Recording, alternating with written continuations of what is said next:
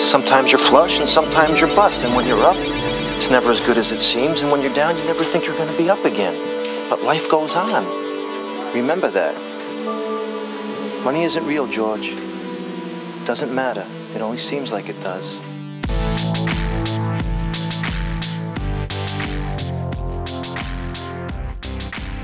All right, man. Welcome to another episode of Staying in Trouble. I'm Adam Shore. I'm Eric Humes. Yes, you are. How you doing? I'm doing great. It's a fabulous day out today. It is. We've got a great set of guests tonight. Just want to give a quick introduction. You want to tell us who you are and where you're from? Deidre? Sure, I'll start. Yeah. So my name's Deidre Russell, and I grew up in Layton, Utah, lived in the same house my whole life. I went to Weber State. That's where I met Troy. That's where Troy stole you. Yep, and we got married, and this year we'll celebrate our 24th wedding anniversary. We moved to Portland to go to chiropractic school and then moved to Las Vegas in 2002, and we've been here ever since.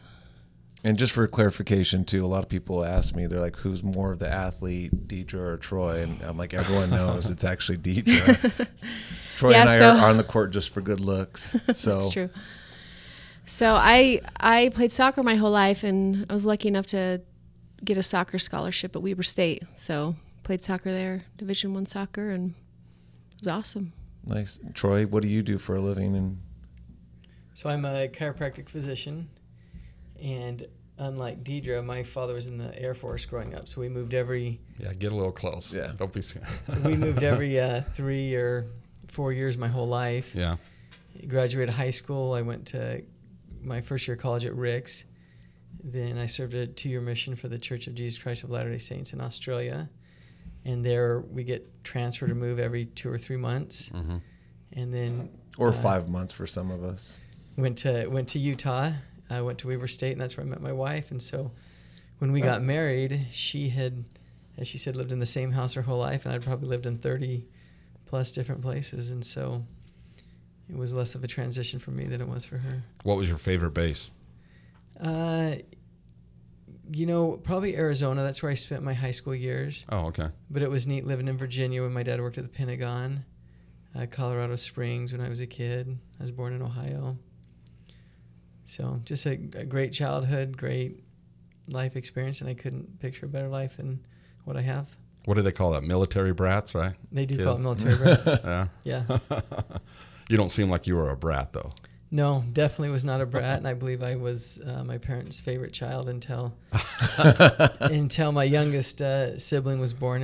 His name's Joseph, and he's Down syndrome and autistic, and I think he became the favorite, and so I moved to second.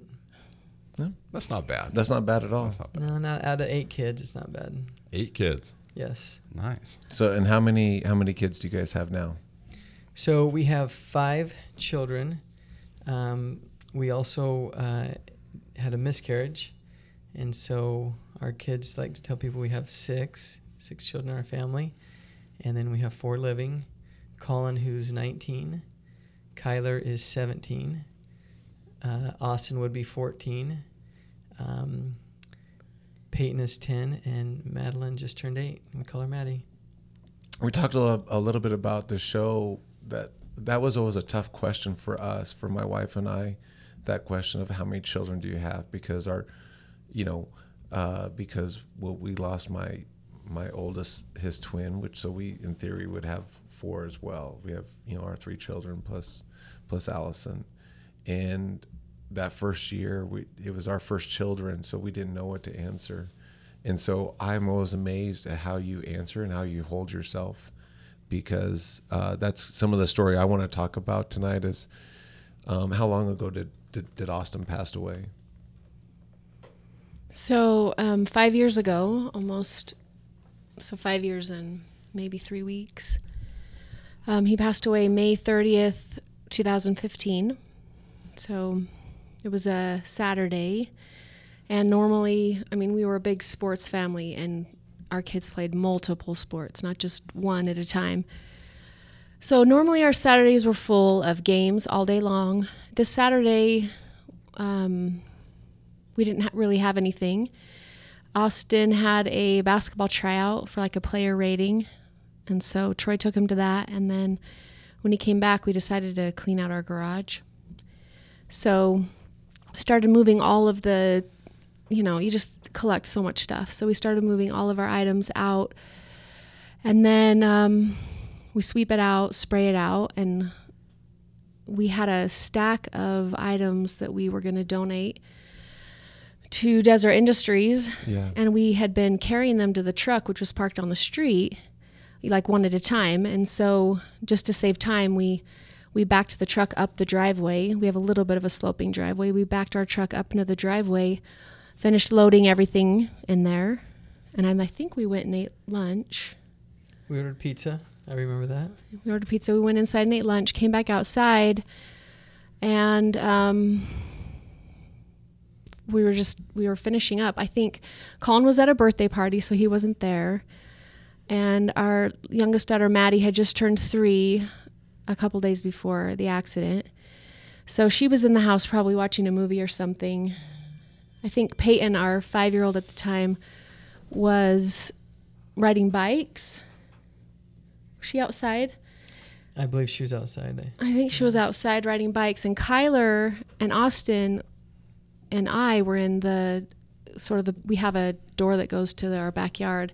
And when we had taken our stuff out of our garage, we'd put it on our back grass area. So this is how I remember. This is my memory. So Kyler and Austin and I were kind of in the back of the garage, and Troy got into his truck to take the stuff to DI before it closed. It was probably 4:00, maybe 4:30.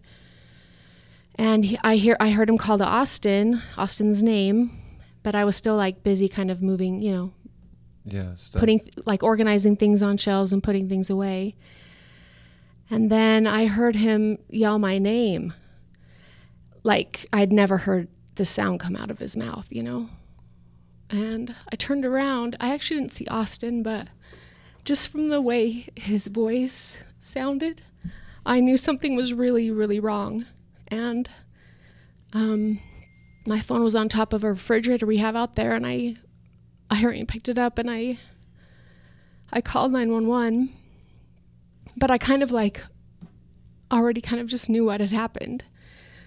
And I called 911, and I don't know how, but pretty quickly our neighbor, who's a physician's assistant, showed up, and together he and I were trying to do CPR while I was on the phone with the 911 operator.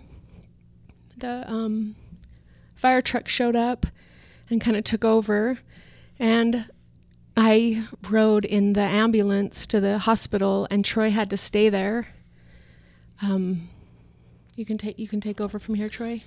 I was in a police car, and the officer was just asking me all the questions. But to kind of go back, what had happened is early in the day I'd taken Austin to the basketball tryout, and we were in a truck that I'd purchased for my brother about 6 months earlier. And when we were driving back from the basketball tryout, he asked if I had any chapstick. And I said that I didn't. And then 4, 5, 6 hours later, or 8 hours later, we finished cleaning out the garage. I get in the truck, and I'm getting ready to leave, but I decided to look for a piece of gum. In the middle console, I had put all the stuff that my brother had left in the truck. And I hadn't opened that in probably 5 or 6 months. I open it up to see if there's gum in there, and I see a little chapstick. And as parents, we want to do nice things for our kids. And so my first thought was, well, I'm running late. Let me just go. But I thought, he wanted a chapstick earlier. So I rolled down my window, and I'm looking back because my truck was backed into the driveway. And I hollered Austin in the garage, and I said, Austin, do you still want chapstick? And he thought about it for a second, and he's like, sure. And as you know, Eric, Austin was an incredible athlete. Incredible. So just a little precursor to what you're going to say. I had the opportunity to coach and be around Austin for much of his life. And I apologize about my voice, but so I know what's going to happen next.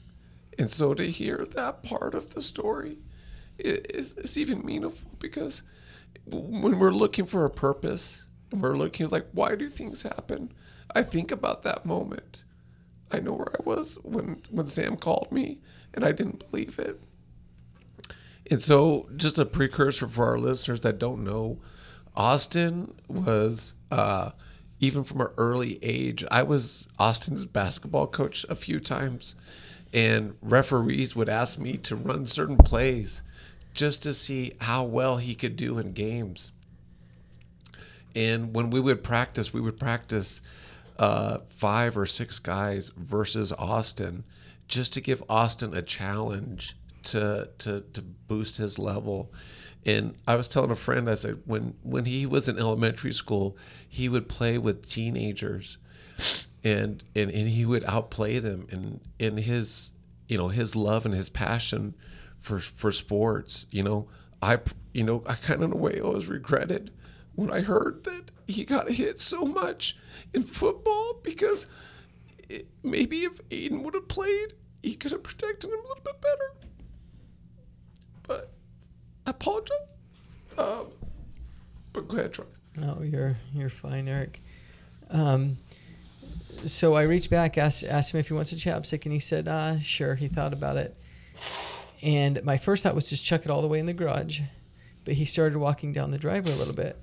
So I throw it to him, and it went right in his hand, and 9 out of 10 times he would have caught that. It went right in his hand, and he dropped it.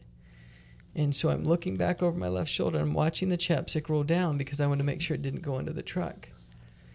And it rolled down, and then right when it got to the middle of the truck, it turned towards under the truck, but it stopped about a foot from going under the truck. Because I wanted to make sure that. And so I'm looking back. I watch him reach down, pick it up, and stand up. And then I turn. I adjust the stereo in the car, put it in drive, and I drive forward. And I felt the truck go over something, and my first thought was something had fallen out of the back of the truck that I'd gone over. And I look back to see what it was, and I see my precious little boy lying on the ground with his arm reached up. And I think I was just in shock, because I don't remember screaming Deidre's name. I don't remember, I just remember standing there just being helpless, going through my mind is he going to be okay? Is he going to be okay? And I think I just froze. I didn't know what to do. The ambulance came. I felt helpless. I wanted to, if you play a video game, you want to reset it or start over. That's kind of the feeling I had. I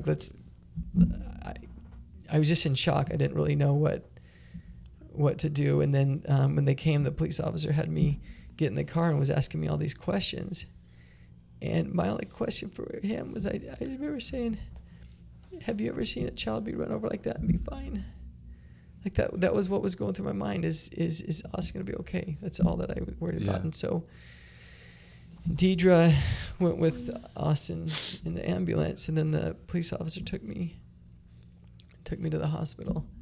And that's where I met up with her and some other friends that had been down there.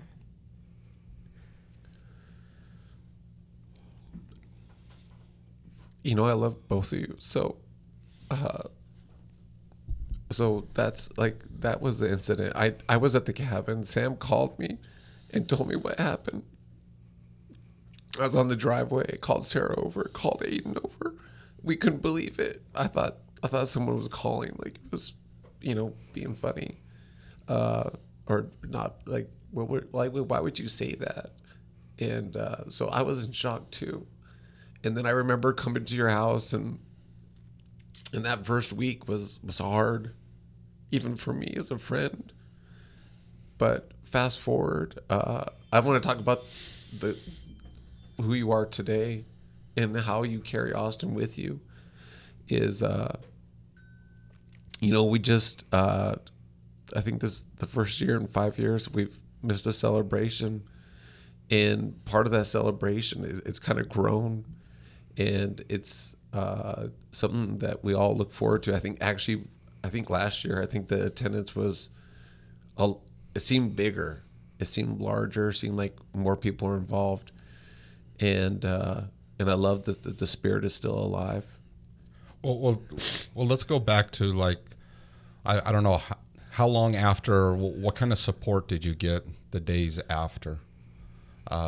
You said you moved into the Valley not too long. Was it 2000? And I apologize. 2002. 2002. So you've been in the Valley a few years. And what kind of support did you get from community, friends, church, days following that event? So that day, of course, people came and took our kids to they went to a friend's house. And then when we came home from the hospital hours later, we still couldn't get to our house, because it was still taped off as a crime scene, it was awful. Yeah. So we went over to our friend's house. They left, and we had to tell our kids, what had happened. That was really hard. I just remember I don't know why, but we sat on the stairs and everybody just cried. And we made a promise to ourselves right then that we would do everything that we could to be with Austin again. And I remember that a lot, and I tried to talk to the kids about that a lot, that promise that we made, that we'd live our life in this life so that we could be with Austin.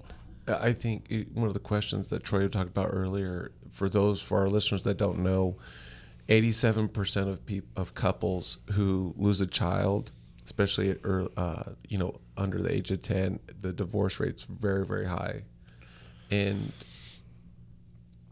like in the video, that we'll put a link to in the bio, the Church of Jesus Christ of Latter-day Saints actually did a focus highlight on some of the things that Troy has done.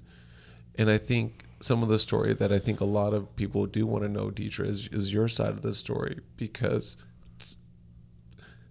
your side of the story is hard too. So I actually had a couple of experiences, and when Austin was about 18 months old, maybe younger, maybe 12 months old, we had this little push car where he would sit in it, and then it had like a long handle at the back, and we would push him back and forth. And we live on a hill, and so in the evenings, the neighbors would come out, and our kids were young, and they would ride their bikes around, and then the neighbors would stand around and talk. And one of the things that we like to do with Austin is, like, I would stand maybe 10 yards up the hill, and just Troy would be 10, so I would stand by a friend and Troy would stand by a friend. And as we were chatting, I would just push kind of just let go, and gravity would roll this little car down to Troy, and then he would push it up to me. And that way we could chat with our friends. And Austin, who was a toddler and wanted to run around, I can't even remember how old was he, 15 months maybe? He was about, yeah. He was walking, but so that he was kind of contained but entertained at the same time, because we would strap him in there. Well, I still play soccer, and so this one evening I was at a soccer game, and I came home, and two of my neighbor friends were at my house and visibly shaken.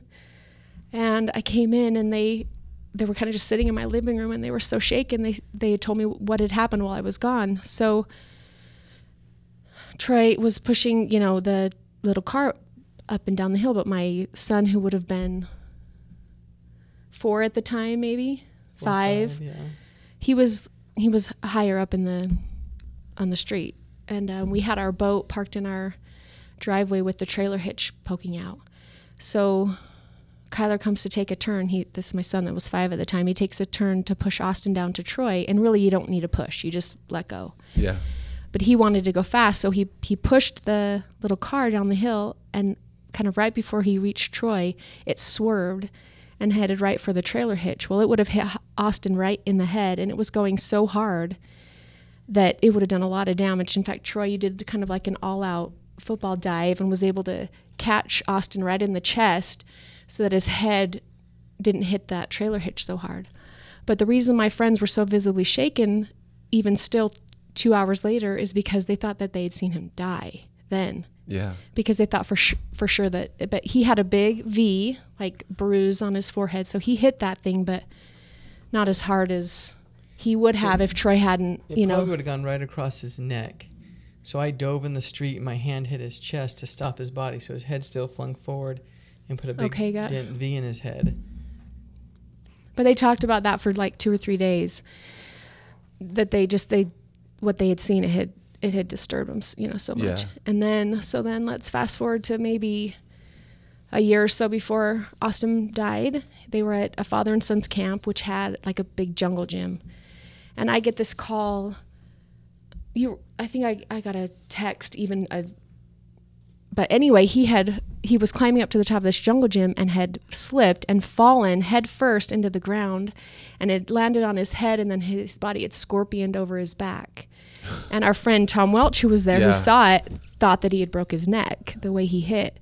And he just had this huge like road rash on his face, and that's what you sent me a picture of, that he had fallen and that he had scraped up his face really bad. And so here comes to the point of me telling you that is in like situations like that, I get scary situations like that, I actually am calm and focused. And like when this happened with Austin, Troy was in shock.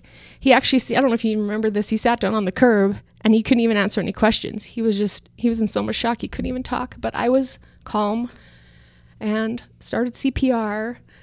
And it's not till after, that the adrenaline hits that then kind of I break down. But I really think that I needed to be there.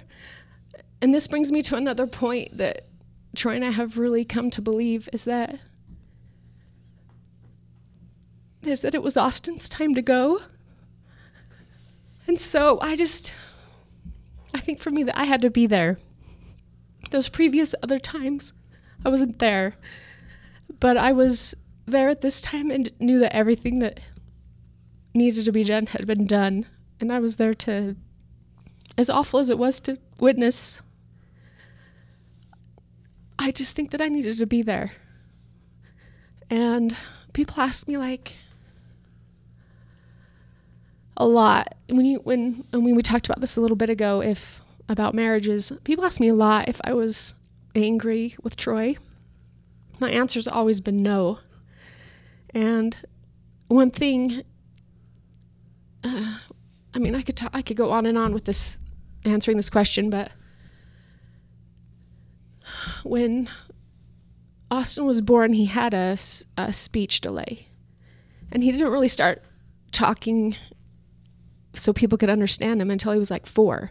But about 3, he started talking where I could pretty much understand him. But until he was about 4 years old, he was the only child. And Kyler's about 4 years older than him. So he really was like my baby, Yeah. Only child at home. The other ones were at school. Yeah. Yeah. And so I was with him all the time, and it was me and him, and I helped him with his speech, and I got to have a lot of like one-on-one time with him. And then when he was 4, my daughter was born. My first daughter was born. She was a really colicky baby and needed a lot of attention. And then about that time, that's when Austin and Troy just were like inseparable from then on. And Troy coached his football teams and took him everywhere. And we had another baby 2 years after my first daughter was born, and I was just kind of consumed with the girls. Yeah. And so Austin became Troy's little shadow. And so for those people that don't know Austin and Troy's relationship, it was just a really amazing relationship that you had. And we talked about it even almost right away, that I think if it would have been anybody else that had accidentally run over my son, if it was a friend, a neighbor, a stranger, I really think that I would have been really consumed with anger. But there was like not even one bit of anger towards Troy at all. Like not even a second of that feeling ever came to me, because I saw this relationship that he had with him, and there's no way that, I don't know how to explain it, but there's no way that I could have any ounce of anger towards Troy. No, I can testify that, that Austin was Troy's shadow, and Troy was Austin's biggest cheerleader. He loved Austin so much. And just being in Austin's life for the time you had. I don't know if you remember, Troy, but for one of Austin's birthday parties, you're talking about his amazing skills to catch a ball. We played that game where you would have the kids jump off the back of the pool, and the rock wall end of the pool. Yeah, and Austin would always win. Austin would always dominate, and it's a hard game. There's a couple of even older kids there, and he was so competitive. And I think too, I think back to what you shared with, what Austin, drew up in primary the Sunday before the accident. And a lot of times, I think people are always quick to get angered with God and slow to understand. And I think that's kind of how we are in life. Until we can get a little bit older, do we start to understand, looking back. And so I wonder too, like, do you ever feel like some of your kids, Troy, like, I know that you and Austin had a special relationship. Do you feel like Colin and Kyler ever feel like they ever get shadowed by Austin? I don't know that, what they're feeling and thinking. I know that they all love Austin and miss Austin. He still talked about a lot in our family. We did have someone tell us a very wise thing soon after Austin passed away. They said that sometimes parents focus so much on the child that's passed away that it causes the other children to feel like the parents wish that it was them that had passed away instead. And that was really good advice that we received, because that made us consciously make sure that cognizant and aware. Yeah, that we spend time and talk to the other kids and let them know, how much we love them and how much we miss Austin and love Austin. But Deidre brought up something is when we went, after we left the hospital, we went and talked with the kids and let them know that Austin passed away, that we just sat down as a family and we mentioned to the kids that this is going to be very hard, but we can use this experience to try to become better, to try to draw closer to Heavenly Father and make sure our family's an eternal family so we can always be together. Or we can use this experience to be bitter and angry, but it was our choice. And like Deidre said, we've tried to use this, just like Jesus Christ is our Savior, that we can't return to live with God without Him. Sometimes I like to think that maybe this life experience that Austin gave us was to make sure that our family was eternal, that we were together. And then if we didn't go through something like this, maybe we slowly would have drifted away or drifted off the path, or, I don't know. But I do know that we can use this experience to try to become better people, closer as a family, and try to use our experience to help others. So you grew up in Arizona, and I think it was maybe 3 years ago, Todd Heap had a tragic accident as well. So Todd Heap and I did not know each other, but we went to the same high school about 10 years. I graduated about 10 years before him, and so we have a lot of common friends. And after it happened with Todd Heap, I had probably 10 to 15 different people who know both of us text me right away and say what happened and send me his number and ask me to reach out to him. And so I was able to... Yeah, one of his cousins asked me to see if I don't know if you remember, I called you the next morning and you'd already talked to him the night before, round 2, and I know that's not the only time you've done that, and that's, I think, part of the story too. Like, who you are today is, in life we talk about let your light shine, and I've met a couple of the people like after, like, I'm gonna call it post visit with Troy, and they have, I can see the extra light that he gives off. I remember that first couple of days at your house and the grief that was so heavy there. And now I look at Troy, who he is today. For those that don't know, I'm also commonly known as Troy's stunt double for like big physical videos. The producer was the director was very animate about having me active, and he needed a bad guy in the video, I guess. But in all seriousness, I've had the opportunity to meet with people after they met with Troy and heard his story, and I think that's I think it's so inspiring because, like you said, even from that first moment, how do we get better? How do you share that? I know for a lot of people when they go through a tragedy, after we went through our tragedy, Sarah went to counseling and they counseled her on what's triggers and what's going to trigger and what, like hearing certain words or being in certain situations, it breaks her down, like it right to her core. And to hear that Troy is able to help others in a way that is unfathomable for most people, I think is a story in of itself. For me, it is, at least.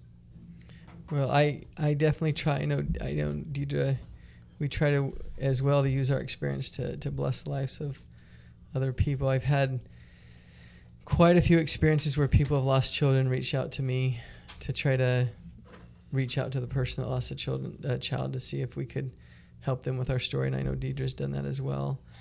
And I was telling you earlier before we started recording this that I'm a chiropractor, and so I have a lot of opportunities to sit in a closed room one-on-one with people and talk and get to know them. And I have pictures of my family in each of my rooms. And they'll always ask about my family and the children's age, and I'll let them know that Austin would be whatever age at the time he would be, and that opens up a conversation. And what I've really come to know is that we all have stories, we all have trials, we all have struggles, we all have difficulties, and a lot of times we feel like nobody can really relate or know exactly what we're going through, and then sometimes we hear someone else's story, and it changes our paradigm, our perception of the incident. And I believe that I've been able to help quite a few people with just sharing my story with them. And then just yesterday we had a guy come and fix our pool, and he asked if he saw we had a lot of kids, and he said, you must be a Mormon or a Catholic. Yeah. And I explained that we're members of the Church of Jesus Christ of Latter-day Saints, and he asked about the kids' ages, and I told him about Austin, and then told him the story. And the guy got very emotional and thanked me, and then before he left, he pulled me aside again, and he said, I just want to thank you for sharing that with me. And I was able to take from him that he'd had some tragedy or struggles in his life like we all do, and maybe that was something that he needed at that time. I don't know. I didn't go into detail about what was going on in his life. But I thank our Heavenly Father. When I say my prayers, I try to ask for opportunities to serve and to help people. And I try to take advantage of that when I get to know people. Well, and I know that you've helped our friend Joe. Joe and I briefly talked about some of the comforting that you've brought to him, and the ongoing relationship that you have with him, and so, like I said, I get a lot of we have so many circles, and I'm in a unique position where I know a lot of people. So I knew you when that tragedy was going on. I was one of the first people to meet with Joe after his tragedy. And so, and to see both of you kind of go out into the community and shine a light on love and shine a light on how we can help others. So Joe also lost a son, and we didn't know him and his wife, but we met together and we contacted them and went and had dinner with them. And I'll let Deidre kind of tell that. Well, yeah, so, yes, okay. Surprise. So Deidre, I did ask, Joe, if you're listening, Joe knows, I asked Joe, I don't know if you know this, but I do spend a lot of time with Joe and Tracy on a personal basis. Like, and so for my listeners that don't know, Troy and I have been playing basketball together for about 16 years. And with Joe and Tracy, I've submitted myself into their family life for the last like 5 years on a very regular basis. And so You have a skill set at that. I do. You just put yourself in the people's lives. I do. I'm not complaining, but Well, yeah. I mean, that's I've a done it good with thing. yeah, I did it with Adam, and I do it on a regular basis. And so on the lead up to this, I had asked Joe about possibly coming on, and he said not right now. He wasn't ready, and they're on, and I know, you know, that you guys have submitted a relationship, and for those of our listeners, we're talking about the tragedy for Joe. It's the Route 91 tragedy where he lost his son, and I know where I was when that happened too. So how this is connected is that our son plays basketball for Foothill High School, and Joe and Tracy's son Quentin played for Basic, and so a year and a half ago, they were doing this is the first basketball season after Quentin passed away, and they were retiring his number at Basic during the varsity basketball game, and Foothill happened to be playing at Basic that night. And so they did this really beautiful tribute to Quentin during halftime and before the game too, and then at halftime. And I just, Troy and I were in the audience watching our son, in the stands watching our son, and after the halftime, It was a Chick-fil-A presentation, and whoever got up to give the free throw and missed, I don't know who that was. was that you? But in his defense, Yes, he had Crocs on, and I think I had dress socks on. I wasn't. That wasn't the big deal. The big deal was that it was an air ball and you didn't even hit the rim. I don't even remember that. But I did go up and talk to Tracy at halftime, and I had introduced myself, and she had heard of our story, and her son had played. I think Quentin had actually coached against Austin in flag football. Yeah. And then he had also been one of the refs at our very first Austin celebration.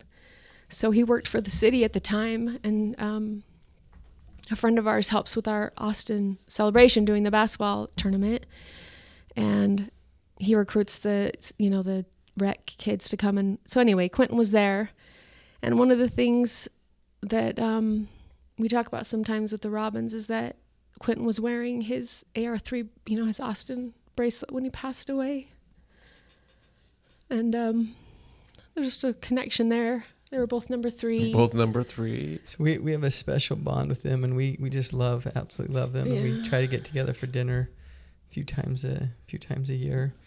But if we've been able to help them, great. But we know they've been able to help us as well. Just sitting down and sharing what we're going through and what we're experiencing and the similarities, and we can relate with each other that people who haven't lost a child, no matter how hard they want to or how much they want to, they just don't understand, even though their intentions may be great. I just remembered your earlier question was how we were helped after his accident. That was the original question you asked. And I got off on a tangent, but Troy's brother lives in St. George, and he and his wife were the first ones there. And so we had family that I think they stayed with us that night. Maybe they stayed in a hotel. It's kind of like a blur, the whole. They kept our kids, so you and I were home alone. They kept the kids with them. Are you sure? Yeah, I'm sure. I know which hotel they stayed at. So we didn't even sleep that night. Because your brother's I'm just, it's random information, but one of my best friends is your brother's really good friend, and so he put him up in a hotel off of St. Rose. So I don't even remember that, but I do remember we didn't even sleep that night, but I remember very early in the morning his younger brother, who lives in Ogden, Utah, had hopped on a red-eye flight and had arrived. Or did he drive? Did he get in his car and drive? I don't remember. Like I said, the details of that whole first couple weeks are really foggy, but just opening the door even almost before the sunrise and his brother being there. And then our family started to show up, but we don't have family that lives here, so I think when that happens, when you don't have family that you can kind of fall back on all the time, it forces you to create bonds with your neighbors and your friends. And I've never heard of a group of friends and community like the one that rallied around us. And if you've been to any of our celebrations, you'll see that firsthand, because it's a group of moms and dads with no planning, no big giant event planning experience, and we throw this amazing community event. And I think we figured we had 1,500 people last year. Just depends on how many horseshoes we have. But our family and friends. I mean, our family was there. I think I was having obviously a really, really hard time, even taking care of like the other kids. And I know that we had at least one family member that stayed with us until school started. So the accident happened on May 30th, and maybe school starts the middle of August, maybe. Yeah. So we had somebody in the house helping with the kids until then. So our family was really great for that. But our friends and the community, I mean, it was just the outpouring of love that we received, was pretty amazing. Well, I think part of that, though, is you talked about your kids playing sports, and it was never just playing sports. It was always, it was also coaching, taking care of kids, running kids around. Your investment in other families is, I shared a little bit earlier about, the football part. Troy came to me, he's like, we could really use Aiden. He was not just a coach, he was a recruiter. He was, he's third person in front of us, but he is. And I think that's kind of the beauty is you talk about my skill set of submitting in people's homes, because that's what I do. Troy did the same thing. Troy was always willing to help others in a way that maybe they didn't know. And, we talk about Troy's chiropractic service, but he rarely talks about that. His real passion in life is youth sports. Well, his passion is our kids for sure. And yeah. He's coached every one of our kids' sport. I mean, he's always coaching. Yeah. So the time that you coached Austin, it was because he was coaching the other boys and couldn't coach three. The city wouldn't let him coach 3 teams. He got capped at 2 teams or something. I mean, he was always coaching the kids. Same here. I always coach 2 or 3 teams. And when you get to that 3rd team, your spouse is wondering where they fit in. And also the teams are like, hey, you only have so much time in the day, and you only have so much effort. And, flag football, even though, I mean, it was always treated more like that was just a great experience. So I'd like to go back to what you're talking about, that you wish Aiden was there to help protect Austin. And I think you're referring to the story I told at his funeral. Yeah. So Austin was our quarterback. He was so our kids had always played flag football, but this was Austin's first time playing tackle. So this was the fall season before he passed away. We decided to put him in tackle football for the first time. And also a little illustration, because this is audio, is Austin is not large in stature. He was tiny. And then my son is large in stature. And so he's big and strong, but he doesn't have that aggressive bone, that little, whatever that little aggressive bone is. He only has it when he's on the court, actually. So I coached Austin's tackle football team, and it was the first year I coached tackle, and we'd assembled a group of kids together, gone through practice, and this was our first scrimmage. And we were playing against a team that had been playing together for a few years.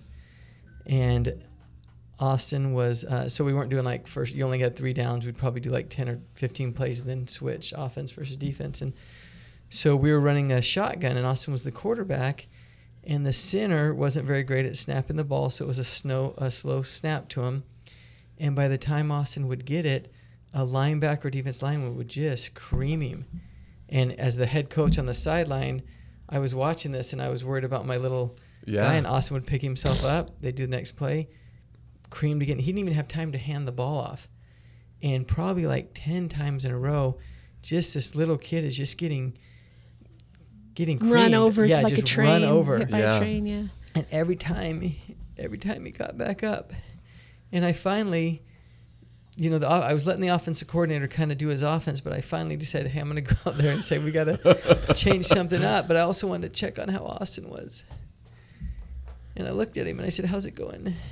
And all he said is, Dad, when do we get a break? He didn't complain about getting hit. He wasn't crying. He just took it time and time again and was trying there. And then when we lost Austin, I thought of his example. It was like I had just gotten creamed. I just gotten hit. I'm lying on the ground. And I could sit there and be hurt and quit and that, or I could be like Austin, just pick myself up and just keep going. And that's exactly what he did, and that's exactly what I did, trying to follow his example. But I just couldn't believe that this little kid was getting hit that hard over and over and over again. And he just got up every time, kept running the next play. And I've just tried to use that example that he set for me in my life. That and the other great example too is, if you haven't watched the video, our listeners, the part I love the most is the part when you share your answer from God, because people always wonder, like, hey, is God out there? Is God real? And I always tell people, when you go through a tragedy, you kind of have to make a decision in life. Is God real? And is his promises true? Or is it not? It's really black and white. And in the video, Troy, you gave your response of maybe why this happened. So I'll add something. I told the story about the pool man that I talked to yesterday where he thanked me. And what I told him was that through this whole experience with losing Austin, I had never felt more pain in my life, more sorrow. And when I say pain and sorrow, I can't even describe how great it was. The best way I can describe is it felt like a house was on top of me and I could not even budget an inch. There was no relief. It was relenting. I couldn't sleep at night. I couldn't. That's the best way I can describe it, but that doesn't even do it justice, the pain that I felt. But at the same time, I never felt more love from our Heavenly Father. I never felt closer to God. It's like this, you've got this unbearable grief, but you at the same time you feel this unimaginable love and closeness to our Heavenly Father. And in the video it talks about where I just dropped down on my knees in my room. I was alone, and I just said, Heavenly Father, I'm done. This is more than I can bear. I can't take any more of it. And as I was praying, I felt him speak to me, and he said, I could take away the pain, but I'd have to take away the 9 years you've had with your son. Or you can keep those 9 years and endure the pain that comes with losing him. And at that moment, I still had the same pain, same sorrow, same grief, but I was completely changed. My capacity now was greater. I could have taken more pain, more sorrow, more grief, because I would not trade those 9 years for anything. I could go through any amount of pain and grief as long as I got to keep those 9 years. One thing the video doesn't mention is a story that with Deidre, we had another family member was going to come stay with us, and so we were cleaning out our guest bedroom. Well, we had been things that people gave us, we had been putting in our guest room downstairs. And I have to kind of go off on a little tangent here, but Austin loved basketball so much that for every birthday, for every Christmas, every time we went anywhere, he would get a basketball, usually like a mini basketball, but he probably had 20 basketballs. I mean, he loved all sports, but he almost was playing basketball before he could even barely walk. And so when I would when he wouldn't do his homework or when he wouldn't empty the dishwasher, or, you know, like he was supposed to empty the dishwasher, I'd find him outside shooting baskets. And so I'd take a ball and I'd hide it until he finished his chore. And then I'd turn my back and he was outside with he had stashed them all over the house and outside because he knew I was going to take him away until he finished his chore. So also in the room where we were kind of setting aside things that people had given us, they were giving us a lot of things, but on top of the bed was just like 15 or 20 basketballs that had his name on it, you know?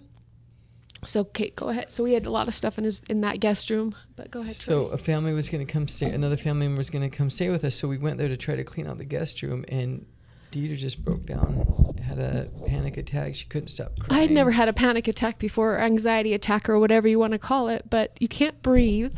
Yeah. And your heart is racing, and you can't control like this overwhelming, feeling of like anxiety and stuff. And really I couldn't breathe. And so I was panicking a little bit even because of that, because I couldn't draw in enough. But I went upstairs in our room because there was people all over the house, and I don't like making a scene. So I went upstairs. I don't know if you saw me or you were up there. I just know I was trying to comfort you, and I just couldn't help her at all. I do remember that. That was maybe a week or so. She couldn't stop crying. She was having a hard time breathing, and so some of our best friends, Steve and Mary Olenchek, they had lost a child. They had a stillborn on their due date. Probably 2, 3, 4 years earlier. So I called up Mary and asked if she could come and try to help Deidre. So she came, and I remember that she laid in bed with you for probably 3-4 hours. I know. I was just, I cried. And it was kind of like it was kind of like I'd been in shock for a week or so, and this was finally the realization, it had hit me or so. Yeah. So that night. I'm sorry, how long after? Probably a week and maybe a half. a week. Was it after the funeral or before? It was after the funeral. Yeah, maybe a week and a half after he passed.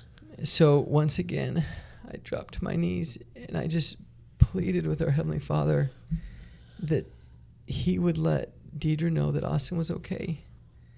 And every time I prayed, I just pleaded and pleaded with Him, let her know that Austin's okay. And probably 3 days after her panic attack, we had come home. We went to a Christian bookstore. It was called Siegel Book and Tape. And what's interesting is after Austin passed away, there was zero joy in life, no matter what we did. Like not things you normally enjoy, a good meal or a resting or a TV show. There was no joy in anything we did. And so we're just trying to find something. So we went to the Siegel bookstore, and when we came home, our little 3-year-old who had turned 3 days before Austin passed away, she was like playing with Barbies or something, just sitting on the ground, like just playing on the ground. She was brushing a Barbie's doll. Hair. Or brushing the hair. And she says, I saw Austin last night. And we're like, well, what? didn't she say she saw a ghost? Yeah, she's like, I saw a ghost. She's like, I saw a ghost last night. I'm like, you saw a ghost? She goes, yeah. And she just kept playing. We said, do you know who it was? She goes, yeah. Who was it? She goes, it was Big Austin. And we're just like kind of blown away. And she's just brushing the doll's hair like no big deal. And so I picked her up and I said, where did you see him? She said, in your room. And I said, where in her room? So she goes, in your room. So I took her up into our room and I said, where in our room? And she pointed above our bed where our feet went. So after asking her numerous questions to get the full story, in the middle of the night, maybe 2, 3 in the morning, she had woken up and she'd come into our room, gotten in bed between me and my wife. And she said Austin appeared to her. And she kept calling him Big Austin, and later we found out that meant he was big like, she said he was big like Daddy. And she said he was wearing a white dress. She said he was wearing a white dress, and he was just bright white. And he just stayed there until she fell asleep. Well, you asked her if he said anything, and this is a 3-year-old, mind you. She said that he put his finger over his lips like this, like to not, like shh, like shh, and to not say anything. That's why she didn't wake us up. And she said he stayed there until she fell asleep. And when she told us that, I knew that was Heavenly Father answering my prayer to let Deidre know that Austin was fine.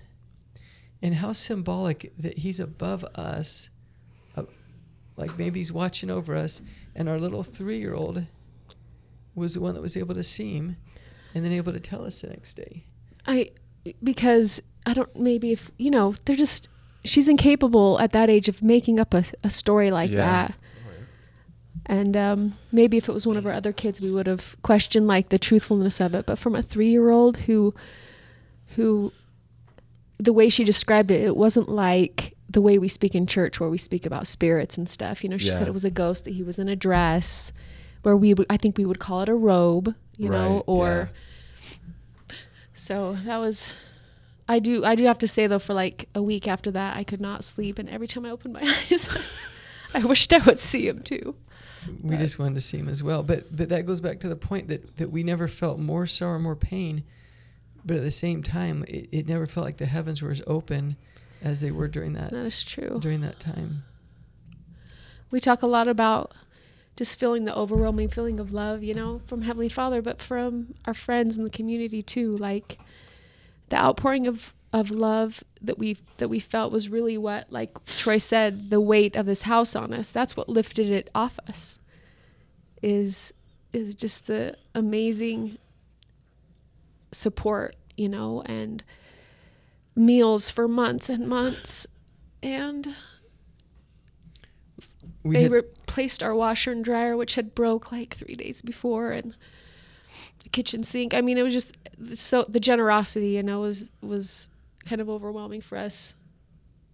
I'm the kind of person that likes to stay in the background and not ask for help and not really put my feelings out there, so the attention, I don't want the attention on me at all. But anyway, it was just phenomenal. And then when we decided, when Austin's birthday was coming up the next year, so he passed away on May 30th, his birthday's May 5th. Yeah.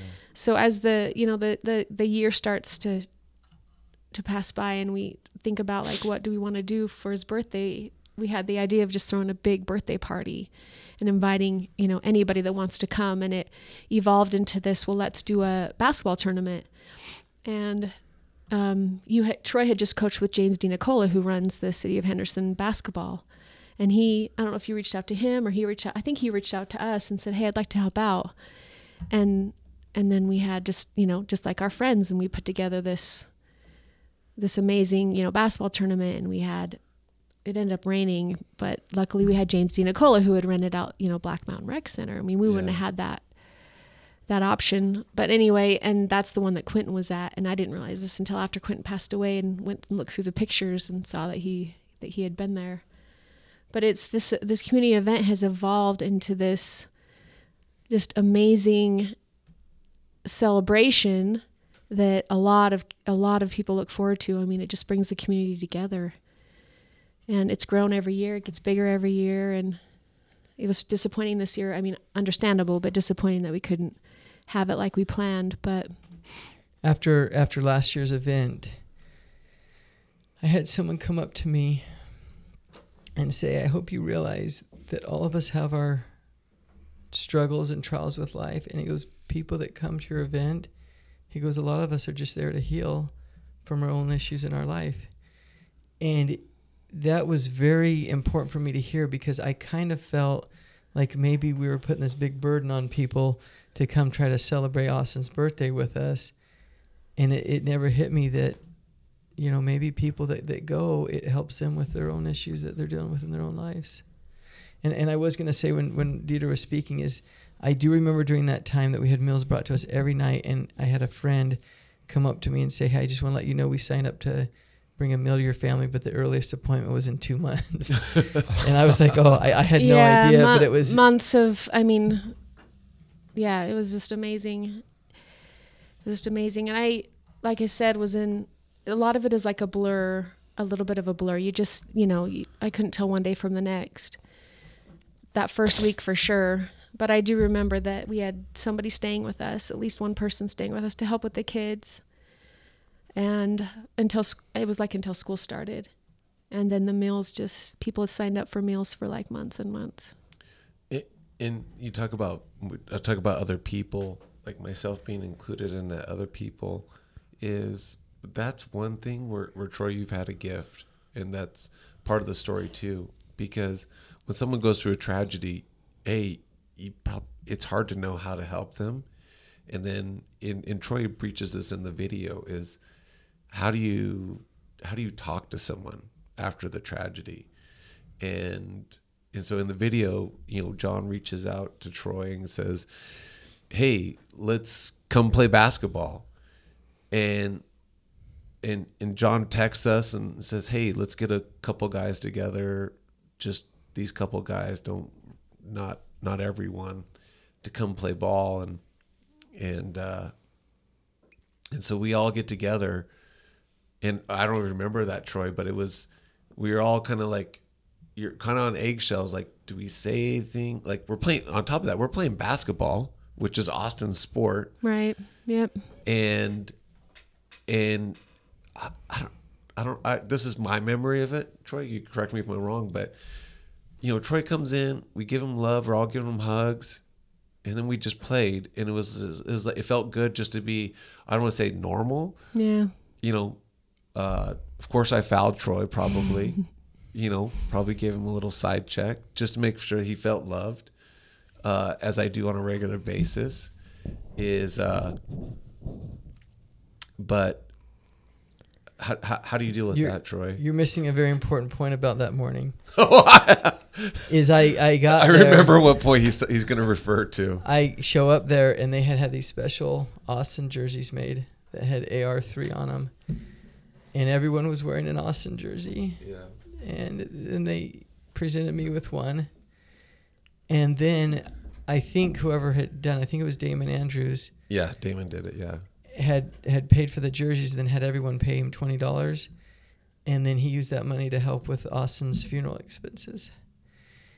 And that was what, like my wife was talking about, how the community neighborhood was just slowly lifting that house off us. That was a huge thing, right? That it just showed me these guys that have been playing basketball for years, just how much love they had for me and for our family, that they were willing to do something like that.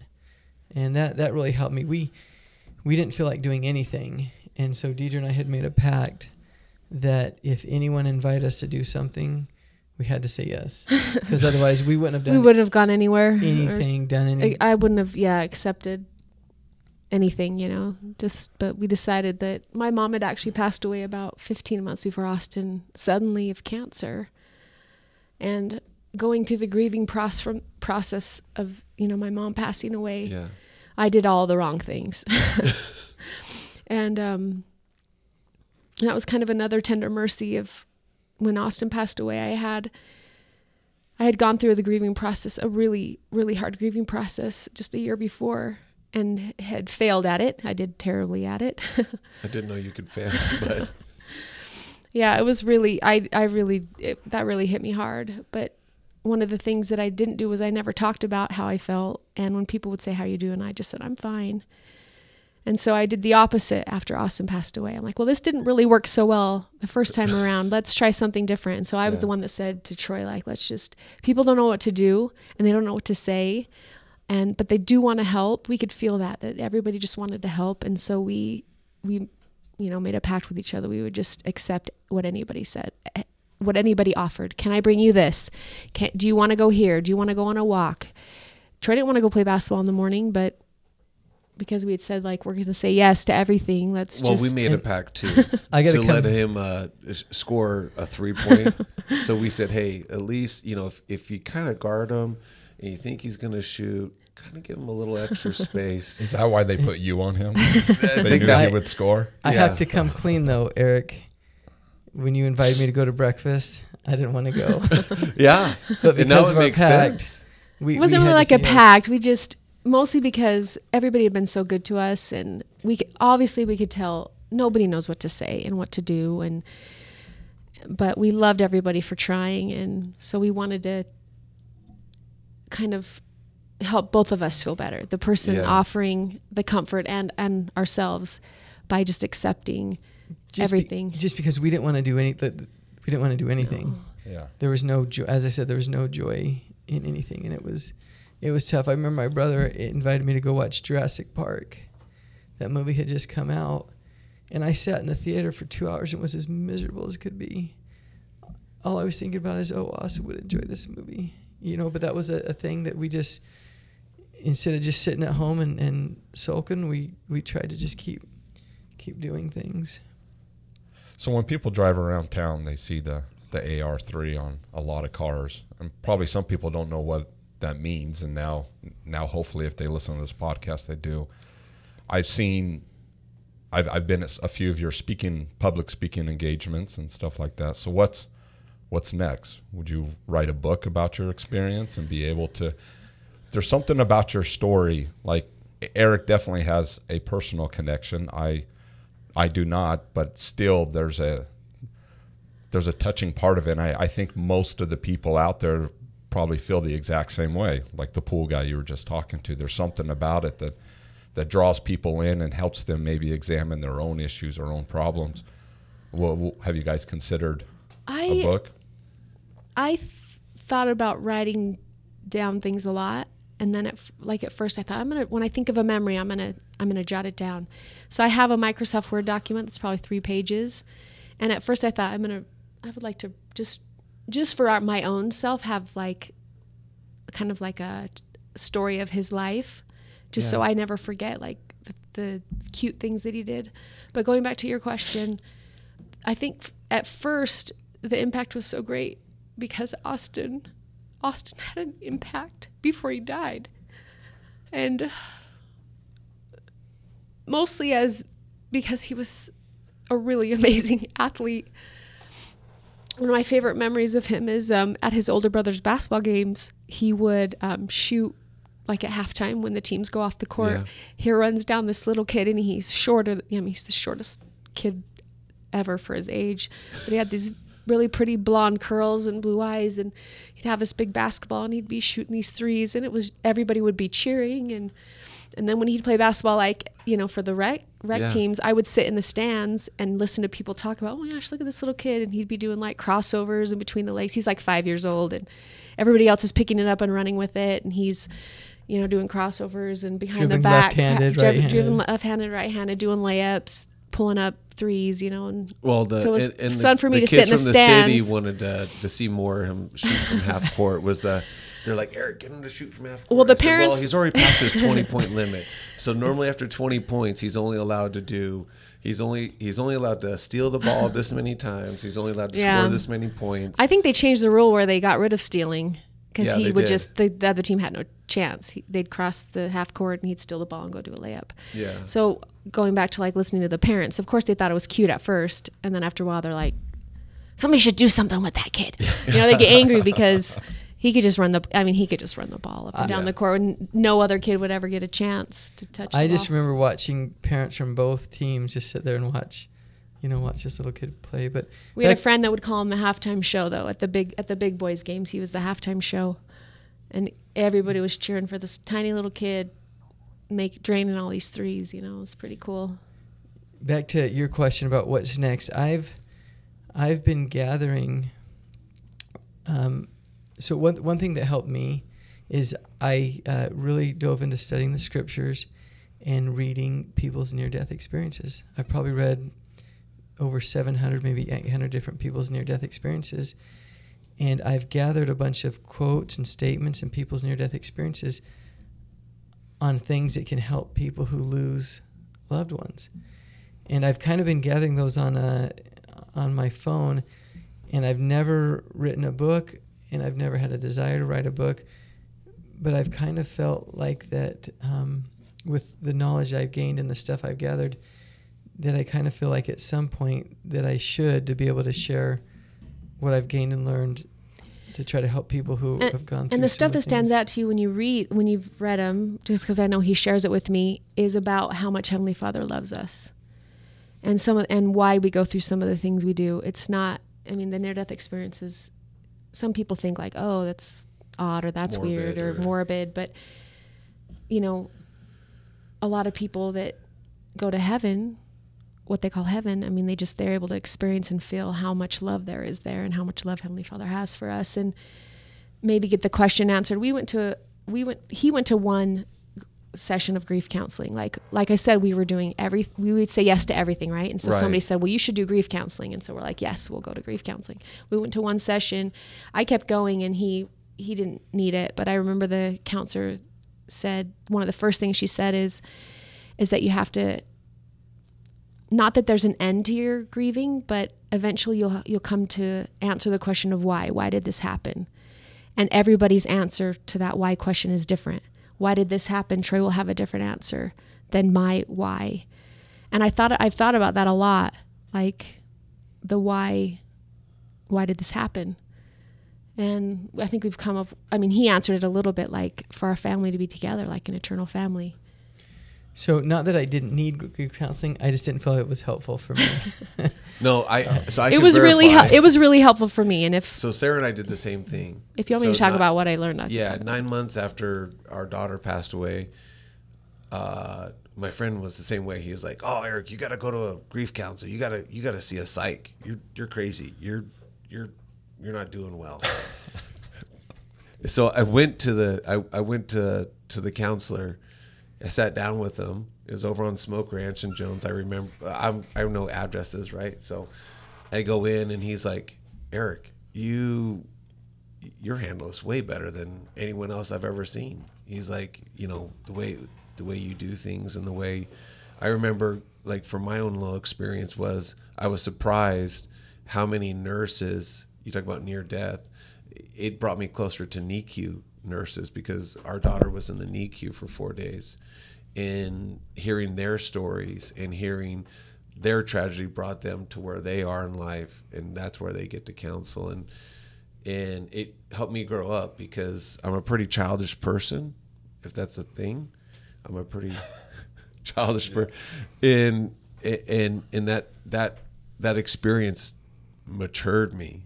Like, if people think I'm childish now, like, I was way worse before that experience. And that's, I think, like what you said earlier, Troy, about you and Deidre, you had that one moment. For Sarah and I think we still have those one moments. Like, there's a certain spot in life where you can think about where you are. There's something that we'll talk about our daughter that means something so precious to us. And whatever everyone thinks or whatever else is going on at that moment, it's like you're in the grove, And so I know I can testify that when Troy's talking about the feeling of closeness, I know for my own personal self, when I pulled the casket of my daughter out of the hearse and walked across the grass, I've never felt so close to God as in that moment.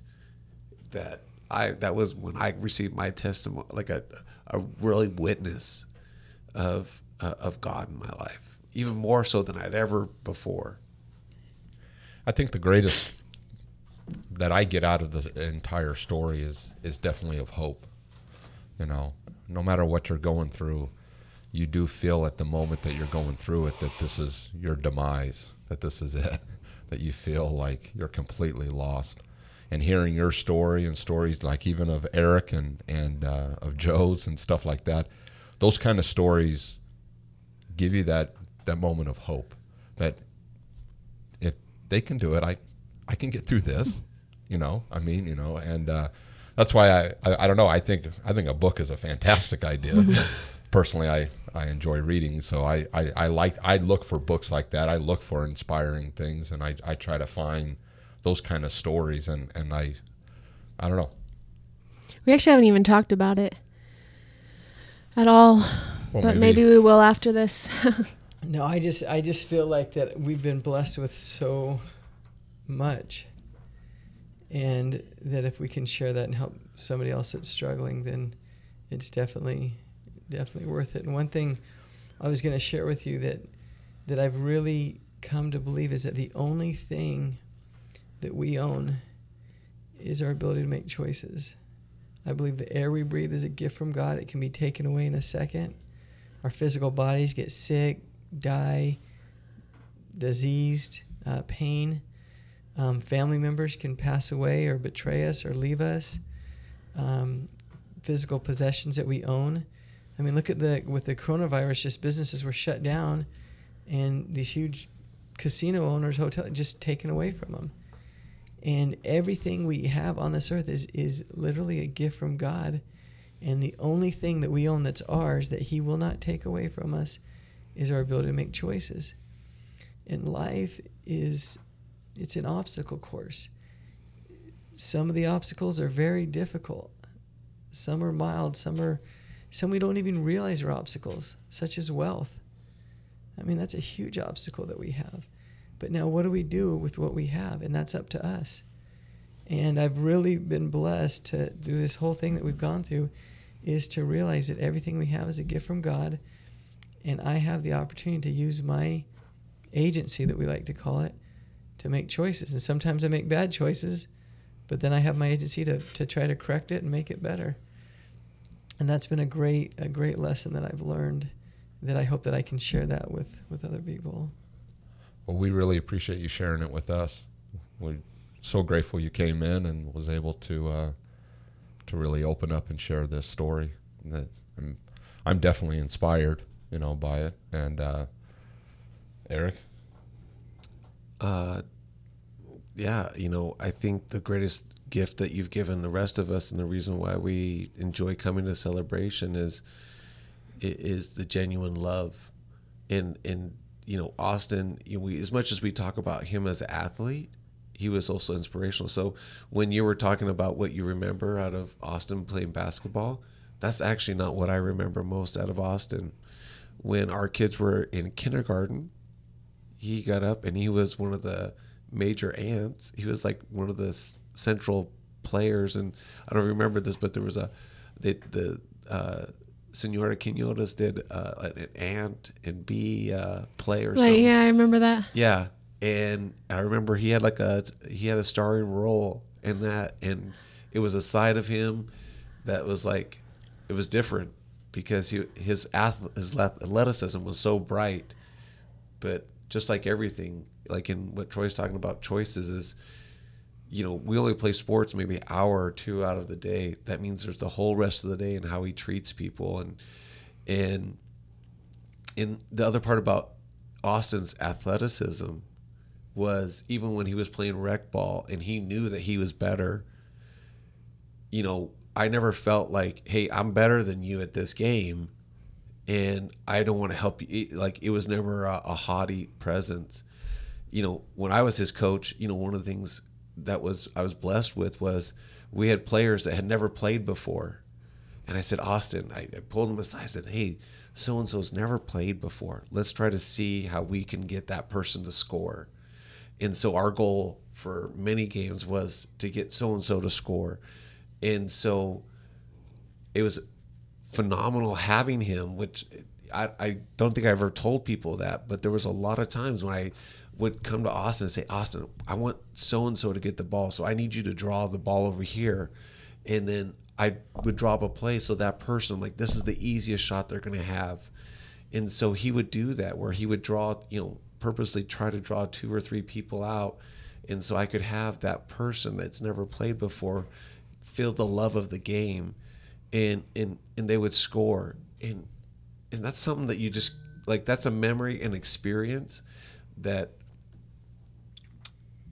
for those kids, like, as a coach, is like glory. It's like, that's, I knew just having Austin on the team, we're going to win.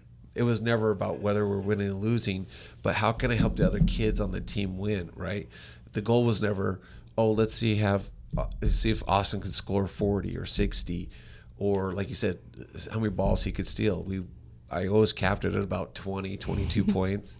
And then I'm like, Austin, we need to get that many assists. Or, I purposely would draw a play so other kids could feel a little bit of what it could be like if they practiced harder, if they dedicated themselves. And not only Austin would do that, but I remember he'd get as much joy out of the other kids scoring than if he did it himself. He really cheered his teammates' success as well. Well, thank you so much for the Russells coming on the show and being able to be a part of this. This has been a wonderful opportunity. One of my favorite things about starting this podcast is meeting some of our wonderful guests and being able to hear their stories and hear their lives, and that's been my favorite. So I'm grateful for you guys and coming on the show, and grateful for everyone listening in. If you enjoy this show, please leave a comment down below on iTunes or hit that submit button, and also always tell someone about the show. Tell them that you heard about it, and please share it on your social media or via text or anything. Tell someone about the show and let us grow. If you would like to, we'll leave a link if you want to reach out to Deidre or Troy, and maybe if you want them out on a Zoom meeting nowadays. I know Deidre loves the opportunity to speak, so, and Troy once in a while likes to hear the sound of his own voice. If we can help anybody, we'd love to have the opportunity. Well, thank you so much. We appreciate you coming on. Thanks for having Welcome. us. Thanks. Thanks.